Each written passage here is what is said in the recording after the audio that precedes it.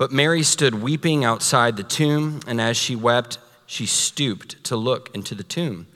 And she saw two angels in white sitting where the body of Jesus had lain, one at the head and one at the feet. They said to her, "Woman, why are you weeping?" She said to them, "They have taken away my Lord, and I do not know where they have laid him." Having said this, she turned around and saw Jesus standing, but she did not know that it was Jesus. Jesus said to her, "Woman, why are you weeping? Whom are you seeking?" Supposing him to be the gardener, she said to him, "Sir, if you have carried him away, tell me where you've laid him, and I will take him away." Jesus said to her, "Mary." She turned and said to him in Aramaic, "Rabboni," which means teacher. Jesus said to her, "Do not cling to me, for I have not yet ascended to the Father. But go to my brothers and say to them, I am ascending to my Father and your Father, to my God and your God." Mary Magdalene went and announced to the disciples, "I have seen the Lord," and that he said these things to her. Let us pray, Lord, on this early Easter morning. We thank you for the gift of life you've given us. Come now and speak to our hearts, we pray in Christ's name. Amen. Wonderful to have you here in the morning. Isn't that great? Normally we're here in the evening, but it's morning. It's Easter morning, as you all know. Children, now is the time, if you haven't already, to take this out, this picture, and color it. Chris, I won't judge you if you do as well. I know you love to color. If you didn't know that about Chris Myers, it's true. He's a fantastic artist. And also, in your bags, you'll find a cross like this, and in it is something for you to wear, a bracelet that says, "The Lord loves you." And if you will allow me, children, I'm going to speak to your parents briefly, I promise, this morning. You'll notice that our passage is different than what was printed. That is entirely my fault. And it's because of the recent events in the news and just everything that's happening in the world today. Even on a day like today, I think we need to admit that our world is full of weeping. Victor Hugo in Les Mis writes this, "Only those who do not see do not weep." Injustice is still around. Inequality still plagues us. There are still people hungry in this world when there's no reason for them to be hungry. And if we're honest, even on Easter morning, we cry tears because we experience real pain and real suffering. It really is what it means to be human, is to know suffering. And so what does the Bible, what do the Scriptures have to say to us on Easter morning? Well, I have one point. And if you'll permit me, Bob Marley was right. Bob Marley was right when he says, "No woman, no cry. Everything's going to be all right. Dear little sister, don't shed no tears. No woman, no cry. Everything's going to be all right." Our text this morning, John 20, has two main verbs: running and weeping. Just before dawn, after the crucifixion, Mary Magdalene, who probably hadn't slept, couldn't wait for the dawn, runs to the tomb. And there, to her dismay, at the tomb, the stone has been rolled away. And without realizing what's happened, she runs back to the disciples. There's great movement here, and she tells Peter and John, and they run back to the tomb. John, the younger, gets there first and stands outside. Peter, impetuous as ever, pushes in, and he sees the grave clothes, and both of them see and understand and believe, and they return. But Mary stays there. All she sees are her tears. She hasn't got the point. She doesn't get it. All she knows is a world of pain. All she knows is tears. We read, as Chris read to us, that she stood outside weeping, and as she wept, she looks in, and there she sees an incredible wonder. She sees 2 angels. It's important to note that women in the scriptures interact differently with angels than men do. Most of the men in the scriptures, when they see an angel, they're immediately struck with post-angelic stress syndrome, whereas the women are just fine. I don't know why that is, but I just offer that to you for free. And the one is stood at the head, and one is at where the feet where they had laid Jesus. And they say, woman, why are you weeping? Today is not a day of crying. There's no need to cry today. Good Friday is the day of tears, but not today.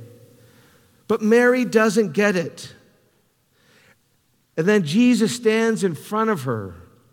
But through her tears, through her grief, she cannot see the one who had changed her life. She doesn't recognize him. The trauma of seeing the man who loved her and saved her, the loveliest life that had ever lived, seeing his life smashed against a tree, has left her unable to recognize the one before her. He says to her, woman, why are you crying? She thinks he's the gardener. And she says, if you've taken him, if you've moved him, please tell me. And then the Lord says her name, Mary. And the sound of her name cuts through the crying.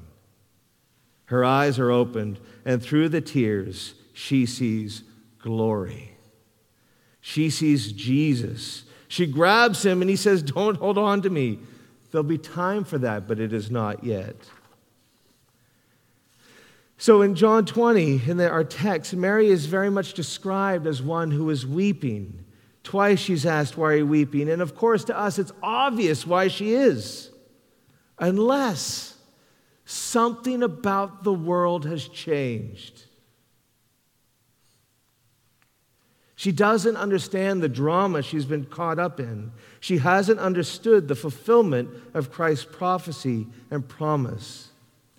Interestingly, Edgar Allan Poe in 1847, deeply mourning the loss of his wife, is handed an autograph album. Someone just wants his signature. And instead of his signature, he wrote this, deep in earth, my love is lying, and I must weep alone. That's how Mary felt. She lived in a world without hope. Deep in earth, deep in this cold tomb, my love is lying, and here I am weeping alone. But Bob Marley is right. No woman, no cry. Everything is going to be all right. Perhaps you've seen the cartoon that was put out, I think by the New Yorker, I'm sure you'll correct me as I'm wrong, undoubtedly, of the person at the grocery store saying, please tell me, where's the lettuce? And please tell me everything's going to be all right. It's something that our world can't offer us unless something has changed. We don't know much about Mary Magdalene, but a lot has been developed over the years since the foundation of the church. And we can suppose various things if we triangulate verses. But we know this. She loved Jesus deeply because she experienced in her relationship with him a profound grace. 7 demons had been driven from her. She'd been bound and tormented by darkness. She'd been defiled by the demonic, and we don't know for how long or how she got them. What we know is clear. One day she met Jesus, and everything was different after that meeting. Jesus did the same for everyone he met. Jesus does the same for everyone he meets today. It's curious, isn't it? Jesus appears to her first. Why? Well, I don't know really. We'll have to ask him later. But we know that she who'd been forgiven much, loved much. And he commissions her, go, tell the others I am risen. St. Augustine says that Mary Magdalene was the apostle to the apostles, the one appointed to teach them about love. Isn't that wonderful? No woman, no cry. Everything's going to be all right. The vaccine is here. Most of us, many of us, have had our second dose. And it may be that COVID-19 goes away, but suffering will not.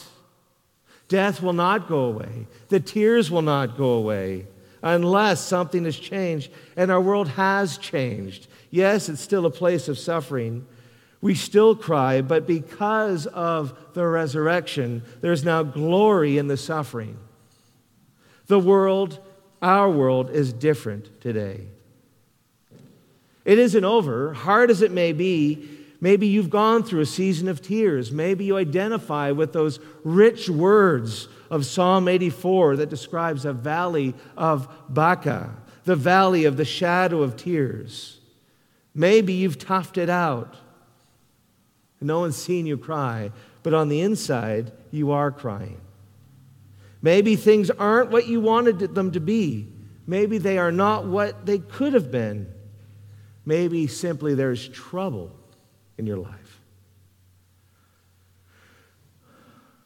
God stepped in for Mary. Through the tears, she met him. He did it for her, and he can do it for you, and he can do it for you this morning.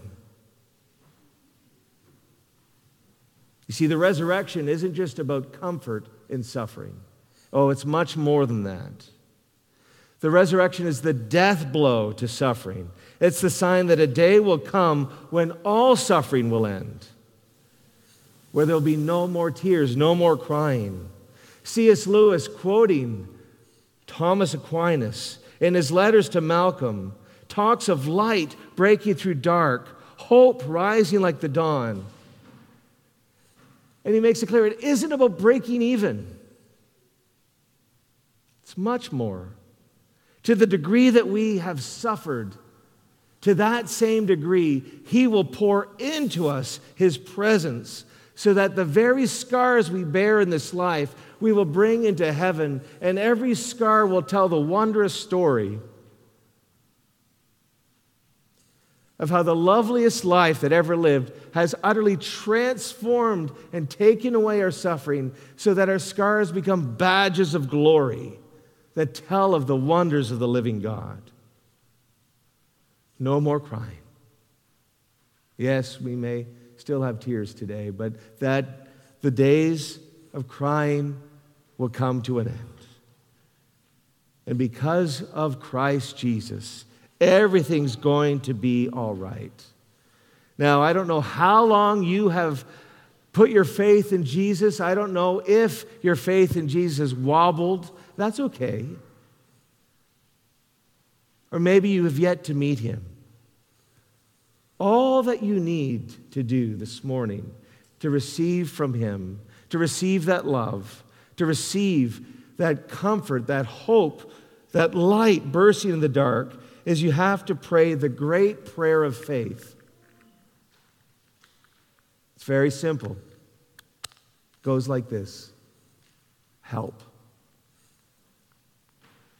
Help. That's all the faith you need. That's the standard of Scripture.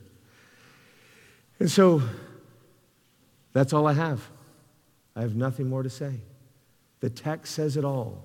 And we're going to carry on in a moment and with our service, and we're going to feast at the table. We're going to celebrate afterwards. But if you are in a place where you know you need help, help is at hand. And I'm going to offer just a simple prayer. And we're going to ask the Lord to come and to help us. So would you please stand?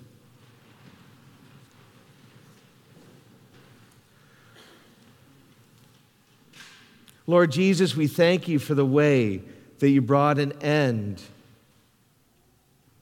to death. You've brought an end to suffering. And even though we know these things at the moment, your word says that a day will come when there will be no more. And we ask now for a taste of that, of what will come in the present, even now. So would you come by your presence?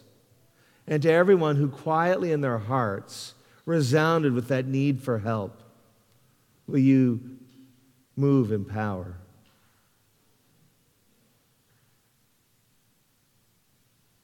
In Christ's name we pray.